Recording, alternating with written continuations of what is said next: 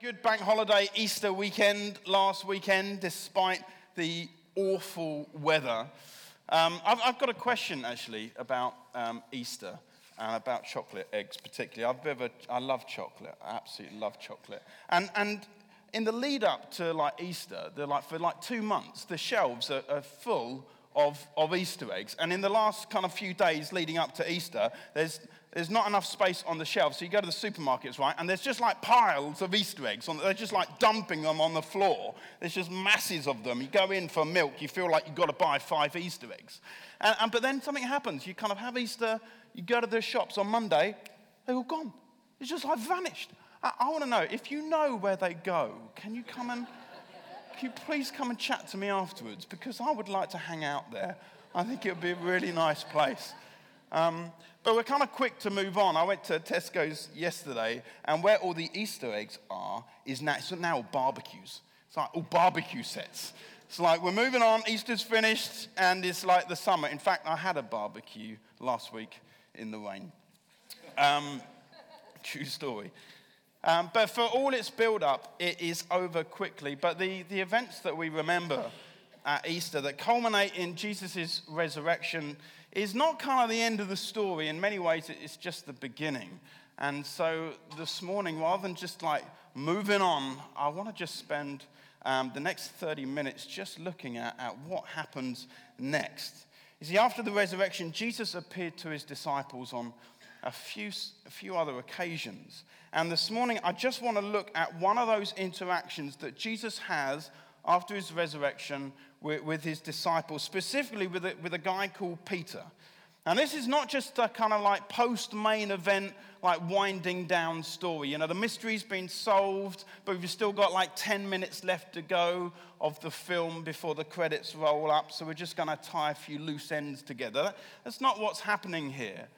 What happens post-resurrection in the narrative that we're going to look at today is a concrete example of what Jesus made possible, not just for a man named Peter, but for all of humanity, actually, because of the resurrection of Jesus. Let me just kind of give you a little bit of background, because it's important to what we're going to look at today. Before Peter was a follower of Jesus, when we first meet him, he's called Simon, actually. And he was a fisherman by trade.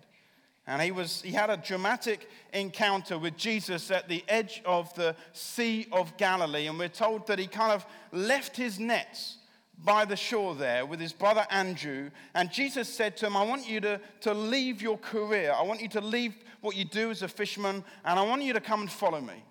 And we're told that Andrew and his brother Simon, they just leave everything and off they go to follow Jesus. And for the next 3 years, everywhere Jesus goes, Simon goes with him. He becomes one of these 12 individuals that have this incredible privilege to not only witness Jesus' public life, but he gets to witness his private life as well.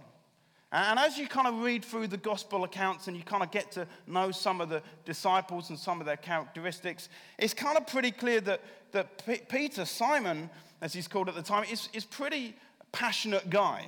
He wears his heart on his sleeve quite a lot.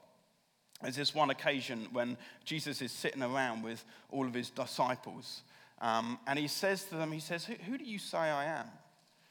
And all of them are silent, apart from Peter, who quick as flash, pipes up, and he says, you're the Christ. You're the Son of the living God. And Jesus turns to Peter, and he says, blessed are you, Simon, son of Jonah, because flesh and blood has not revealed these things to you, but my Father in heaven. And then he says to him, and I tell you, your name is Peter, and on this rock I'm going to build my church. It's an amazing moment that Jesus gives Simon a new name. He's going to be called Peter, which means the rock. He intends to use Peter to establish his church. A church that Jesus goes on to say in a few chapters' time in the Gospels that will go from Jerusalem to Judea to Samaria to the ends of the earth. That's what's going to happen. And it's like Peter is the star player. He's the one that God's going to build his church on. I mean, Peter must have been sitting there thinking, wow, who would have thought it? I was a fisherman. And now Jesus is saying, I'm going to be like the guy. He's going to build his church on it. It's amazing. And maybe it's because of what Jesus said about Peter's future that a little while later, when they're, again, all sitting around having a meal together, the Last Supper, just before Jesus is taken away and arrested, Jesus says to his bunch of followers, he says, someone in the room's going to betray me. And Peter says, in front of all the disciples, he replies, even if all fall away on account of you, I never will. He's so confident. And Jesus turns to him and he says, Peter, I tell you, before the cock crows, you're going to deny me 3 times. And Peter, you can tell he's kind of shocked by this because he's the rock, right? He's the star player in this new movement. Jesus has told him what his future's going to be. And so he says, even if I have to die, he says, I'll never disown you. He's a passionate guy. And when Jesus and his disciples are in the Garden of Gethsemane, just, before Jesus is arrested, and the soldiers come to arrest him, we're told it's Peter. He pulls out a little sword, and he kind of like cuts one of the soldiers' ears off, And Jesus has to pick up the ear and kind of miraculously kind of stick it on with a better PVA glue. No, Jesus doesn't need PVA glue. Fixes the guy's ear, and he says, pack it in, Peter. And he lets himself be arrested and taken away. And we're told that Peter follows at a distance. And it's in this context, while Peter is kind of there watching in a courtyard as Jesus is being taken away and is being mocked and beaten, that someone comes up to him and says to him, hey, aren't you with that guy? After all that Jesus has promised, after all that Peter has promised, how's he going to respond? Is this the moment that he says, yes, I am, and I'm happy to go and stand next to him, I'm happy to, die with him if I have to? No, he doesn't say that. He says, I don't know the guy. I don't know him. But they push him and they ask him a second time. They say, no, sure, you're one of his followers. And again, second time around, Peter says, no, I don't know the man. But they push him still, and they say a third time, yeah, you're from Galilee. You're one of his followers. You've got the same accent. You sound like him, in other words. And he says, no, I don't know him. And to prove that he's not one of Jesus' followers, he kind of starts cursing. He starts swearing. And Luke's gospel tells us that just as he did that the third time, the cock starts crowing. But it's not just the cock that starts crowing. We're told that Jesus turned and he looked at Peter. And the gospel writers say that Peter went out of the courtyard and he wept bitterly.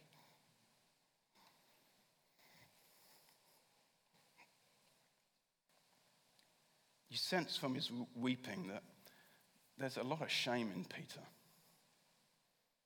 He made some bold statements.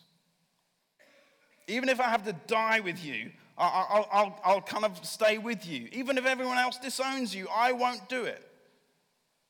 But he wasn't able to live up to his promises. He's failed Jesus, and he knows it. He wanted so much to be the kind of rock, but he's blown it. And so he weeps bitterly. Now that's the last we hear of Peter before the death of Jesus. And that's the backdrop to the passage that I want to look at today. A passage that you can read in John's Gospel, chapter 21. It takes place sometime after the events that we remembered over the Easter weekend. And if you've got a Bible, you can look at it, but the words will come up on the screen as well. I'm just going to talk through this passage. And John starts and he says this: after this, Jesus revealed himself again to the disciples by the Sea of Tiberias. That's the Sea of Galilee. Sea of Tiberias, Sea of Galilee, same place. And he revealed himself in this way. The after this that John says is the death, burial, and resurrection of Jesus. You know, there's excitement because Jesus has started revealing himself to people. He started meeting people and seeing people. And when Mary goes to the tomb and she discovers that the stone has been rolled away, we hear that an angel appears to her and says to her, "Go tell the disciples and Peter that he's going before you to Galilee." I've always thought that's a strange statement. Go tell the disciples and Peter. Well, Peter was one of the disciples. He's been following Jesus around for 3 years. So why didn't God just send a messenger to say, "Go tell the disciples"? Why did he feel the need to say the disciples and Peter? Well, think about the last time we heard about Peter. He's run away and he's weeping bitterly because he's failed to live up to what he promised Jesus. And my guess is that God knows unless Peter is specifically invited, it's unlikely that he'll show up. Peter's messed up. He's feeling full of shame. I doubt he thinks of himself as a follower of Jesus anymore, which is why the angel says the disciples and Peter, to ensure that he gets the message. You know, last week Kieran spoke about the fact that God knows your name. God knows your name. It's an amazing message. And what we get here is a great example of just that. God knows Peter's name. He calls him specifically. It may seem like a small little detail and a small thing for God to send a message to say, "and Peter," but what you get is a glimpse of the depth in which God knows his name and also has a concern for him. He wants to make sure that Peter knows that the invite to be in Galilee is open to him. And in effect, he's saying, "I'm coming for you, Peter. I want Peter to know I'm coming for you." And because the angel says, "and Peter," Peter shows up. And the disciples and Peter arrive at the Sea of Galilee. It's the same place where Peter was when he first met Jesus 3 years ago. That's not a strange coincidence, by the way. Jesus is deliberately bringing them back to the place where it all began for him. And as they're waiting around for Jesus, we read in verse 3, John chapter 21, that Peter says, "I'm going fishing. I'm going fishing." And there's divided opinion about what he means by going fishing. Some commentators say, they're waiting around for Jesus. Peter's a bit hungry, and so he decides he's going to go out and entertain himself a bit and do a spell of fishing. But we read later on in the story that they fish all night. I don't think you fish all night for fun. At least, I don't think you do. Other people say we need to understand who's speaking. This is Peter, who was once a career fisherman until Jesus showed up and asked him to drop the nets and said, "I've got a new role for you. I want you to come and follow me." So he gave it all up. But he's betrayed Jesus. And so he gets to the place where he's told to meet Jesus, and he says, "You know what? I'm going fishing." Many people think this is Peter saying, I'm just going to go back and do what I used to do. I'm just going fishing. I'm going to go and do something I know I'm good at. And sometimes I think when we feel a sense of shame and failure, rather than kind of dealing with it, we can suppress it. And we might not sit around and kind of wallow in self-pity, but what we do is we get busy. We go to work. We go and do something that we know we're good at. And I think this is likely what Peter is doing. He's going back to what he used to do. I'm going fishing. I'm going to go what I used to do. And so off he goes. And because he's a leader, actually, all the other disciples say to him, "We'll go with you." And so they all get him. So they all go out in their boat. And I love what the passage says next in John chapter 21, verse 3. It says, "But that night, they caught nothing." What's happening? They just kind of have an unfortunate night of fishing? No. God's at work. he's not going to let Peter go back to being a fisherman. That's not how God works. If he's called Peter to come follow him, he's not going to just let him go that easily. Jesus often refers to himself as the good shepherd that knows his sheep. He talked about, a shepherd that loses a sheep, goes and finds one and brings it back. He uses that sort of language a lot. There's one time that Jesus says, I know my sheep, and no one is going to snatch them from my hands, Jesus says. This is what's happening here. He's going after Peter. And sometimes if we've messed up and we feel a sense of shame, we can think the easiest thing to do is just going to walk away. But that's not how this thing works. We're told that God is jealous for his people. He has called him. He doesn't just let you go that easily. He comes to you. And so in verse 4, John's account continues, just as day was breaking, Jesus stood on the shore, yet the disciples did not know it was Jesus. And Jesus said to them, children, do you have any fish? A more accurate translation of that phrase actually is, children, you don't have any fish, do you? It's actually posed more as a question. Because Jesus knows they don't. He's not asking them, do you have some? He knows they don't have any. Because he's not let them get any. And I love their response. They say in verse 5, no. No. And so he says to them, cast the net on the other side of the boat and you'll find some. And so they cast it and they were not able to haul it in because of the quantity of fish. And you might think, I've heard this story before. I know this story. They cast their net over the side of one boat, no fish. They cast their net over the other side, lots of fish. Maybe you remember reading it here, but you also might remember reading it in Luke chapter 5, because this isn't the first time Jesus has done this miracle. He's done it here, but he also does it at the beginning of his ministry when he first meets Peter on the Sea of Galilee. The first day, that's his first encounter with Peter, when he tells Peter, I want you to come follow me. And in that story in Luke 5, Jesus meets Peter for the first time. And Peter's been fishing and he's caught nothing. And he says to him, put out into deep water and let down your nets for a catch.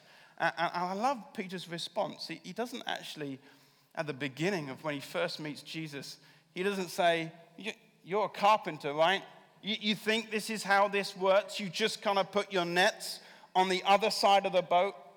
He doesn't say that. He says, Master, we've toiled all night and took nothing. But at your word, I'll let down the nets. And when they'd done this, they enclosed a large number of fish, and their nets were breaking. And when they get back to the shore, we read in Luke's counter, Peter's first encounter with Jesus, they get back to the shore, and we read that Peter falls on his knees. And he basically says to Jesus, get away from me. Because I'm not a good person. I'm a sinner. And Jesus looks at Peter and he says, come on. He says, do not be afraid, for now you will be catching men. In other words, he's saying to Peter, come on. Come follow me. I've got a new life for you now. I've got a new job for you now. I want you to come and follow me. And here in chapter 21, after the moment of Peter's greatest failure, Jesus recreates the first miracle he used to call Peter to come and walk with him. And how does God respond to Peter after his failure? He brings him back to the very first place where he was called on the edge of the Sea of Galilee, and he recreates the miracle to send a message to Peter that the relationship's still open. He's not too far gone.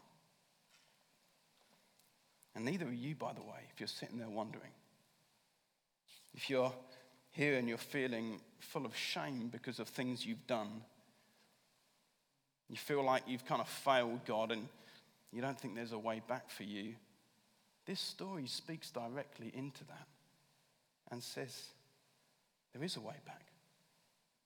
Jesus intends to pursue you because he doesn't give up on you that easily. That's what's happening to Peter here. Do you notice how Jesus speaks to Peter? You know, when they're out in the boat, he doesn't say to them, hey, you, out of the boat, get over here. You failed me. Come on, I want a word with you. He doesn't speak to him like that. He calls them children. He speaks kindly to them. He's gentle, even playful, actually.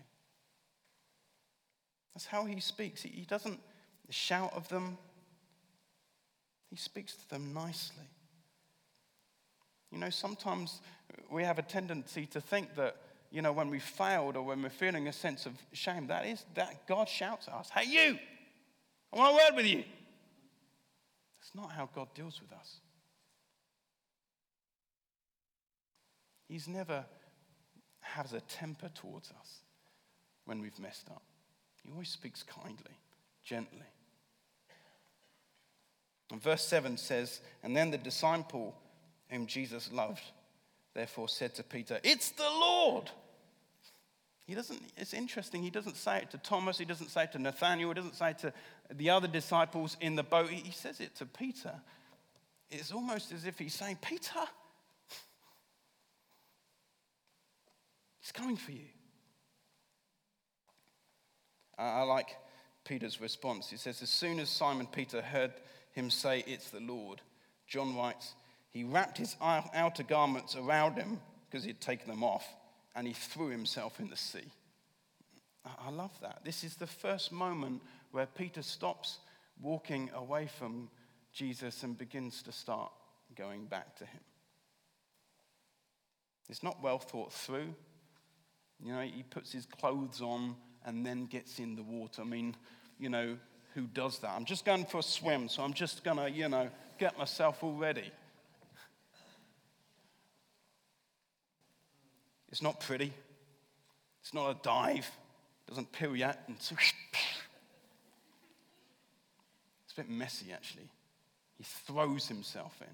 It's messy because he's in a mess. But it is deliberate. He's moving forward towards Jesus, and that's all that matters. And you might be thinking, you know, I feel like a failure. I feel like full of shame. Maybe you feel like that, and I don't know how to move towards God. It doesn't need to be perfect.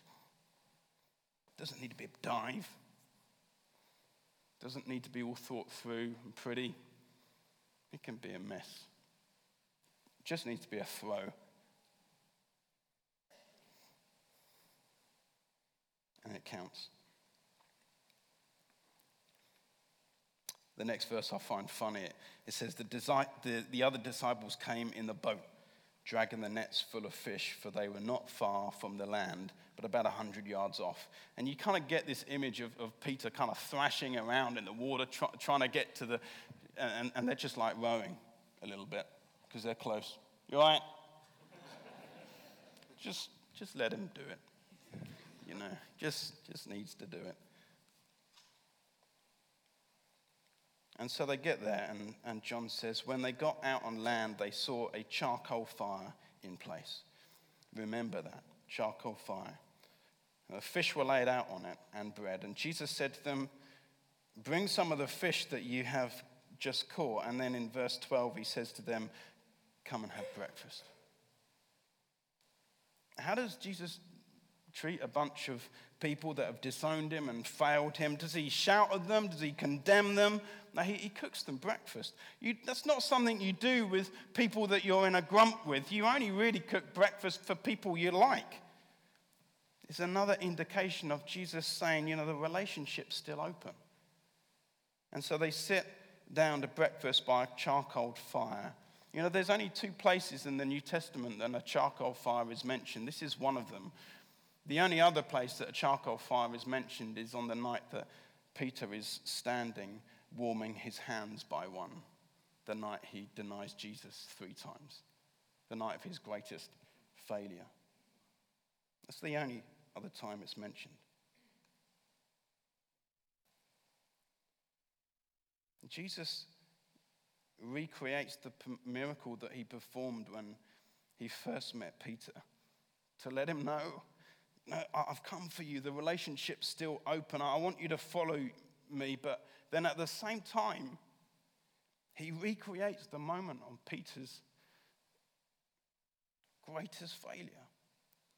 And he says, in effect, but before we can move on, we need to deal with this. We need to deal with this, Peter. As painful as it is to talk about, unless we deal with it, unless, I remove your shame and your failure, you're not going to be able to follow me properly. And so we need to talk about this. And it says in John 21, verse 15, when they had finished breakfast, Jesus said to Peter, Simon, son of John, do you love me more than these? I think Peter would have sat up a little bit there. Simon, son of John, it's like, Timothy, Mark, Goodenough. He's not called him Simon for a while. He's been calling him Peter. But he goes back to calling him Simon. And he says, Simon, son of John, do you love me more than these? What's Jesus pointing to? What are the these? It's either one of two things. Some people say, it's probably the disciples. He's pointing to the disciples. He's saying, do you love me more than these? He's reminding Peter of the time when he stood up and he says, even if everyone else falls away, I won't. Jesus is reminding him of that moment. He's saying, do you love me more than these? That's one possibility. The other possibility, some people think, is he's pointing to the fish. And he's saying, Simon, do you love me more than these? The fish? Do you love me more than your career? Do you love me more than your old life? Am I second best? Or actual fact, am I first best? Which is it, the fish or me? Either way, Peter responds. He says, yes, Lord, you know that I love you. And he said to him, feed my lambs. And he said to him a second time, Simon, son of John, do you love me? And he said to him, yes, Lord, you know that I love you. And he said to him, tend my sheep. And he said to him a third time, Simon, son of John, do you love me? And Peter was grieved because he had said to him a third time, do you love me? And he said to him, Lord, you know everything. You know that I love you. And Jesus said to him, feed my sheep. What's going on here? Is Jesus being mean? Is that what's happening? Is he just kind of publicly rubbing Peter's face in what he did? Because at first reading that can be what it sounds like. Peter, do you love me more than these? Yes, Lord, you know I love you. Well, it didn't seem like it a few days ago, so let's just try it again. Do you love me? But that's not what Jesus is doing. Jesus doesn't actually mention specifically what Peter had done. If you want to shame someone because of their failure, you look backwards. You look backwards and you point to it and you say, look what you did. But that's not what Jesus does here. All the time, Jesus is not looking backwards, he's looking forward. Sitting by the charcoal fire, Jesus says, do you love me, Peter? Yes, Lord, you know I love you. So let's move on. Feed my lambs. Do you love me, Peter? Yes, Lord, you know I love you. So let's move on. Tend my sheep. Do you love me, Peter? Yes, Lord, you know I love you. So let's move on. Feed my sheep. I've got a job for you, Peter. I've got a future for you. So let's move on. Let's move on. This is hurting Peter to talk about. You can tell that because by the third time of asking, Peter's beginning to get a little bit upset. But Jesus is insistent on dealing with Peter's shame and failure. But rather than doing it to hurt him, he's doing it because he's trying to actually save Peter's life. If Jesus had not dealt with Peter, what Peter had done, then every time he would have heard a cock crow, it would have been like a reminder to Peter that he was a failure, he's a loser, he's messed up. And so what Jesus is trying to do is heal Peter. He's dealing with Peter's denials in order that he can know peace and move on. He doesn't want Peter's failures to dominate his future and dictate kind of what he does with his life. And the same's true with us. Until we deal with our sin and shame, we can't move on properly and follow Jesus. For all of us, there will be times when we need to allow Jesus to kind of sit us down by so-called charcoal fires where we've failed him, and allow him to deal with our shame that we feel. And that might be a private moment between us and Jesus. It might be a more public moment with us and a few close friends. But God wants to help us to deal with our shame so that our failures won't determine our future life with him. It's necessary if we're going to move on and walk into freedom, into a future of following him and being used by him to establish his church. It's what Peter remembered to be true after the day of Pentecost. He kind of stands and he addresses a whole crowd of people and he tells them all about Jesus and who he was. And the whole crowd listening, they say to Peter, "What must we do to be saved?" And it's like Peter remembers. And he says, "Repent. Repent." In other words, let Jesus deal with your failures. Let him deal with your shame. Repent. Be baptized, every one of you, for the forgiveness of your sins.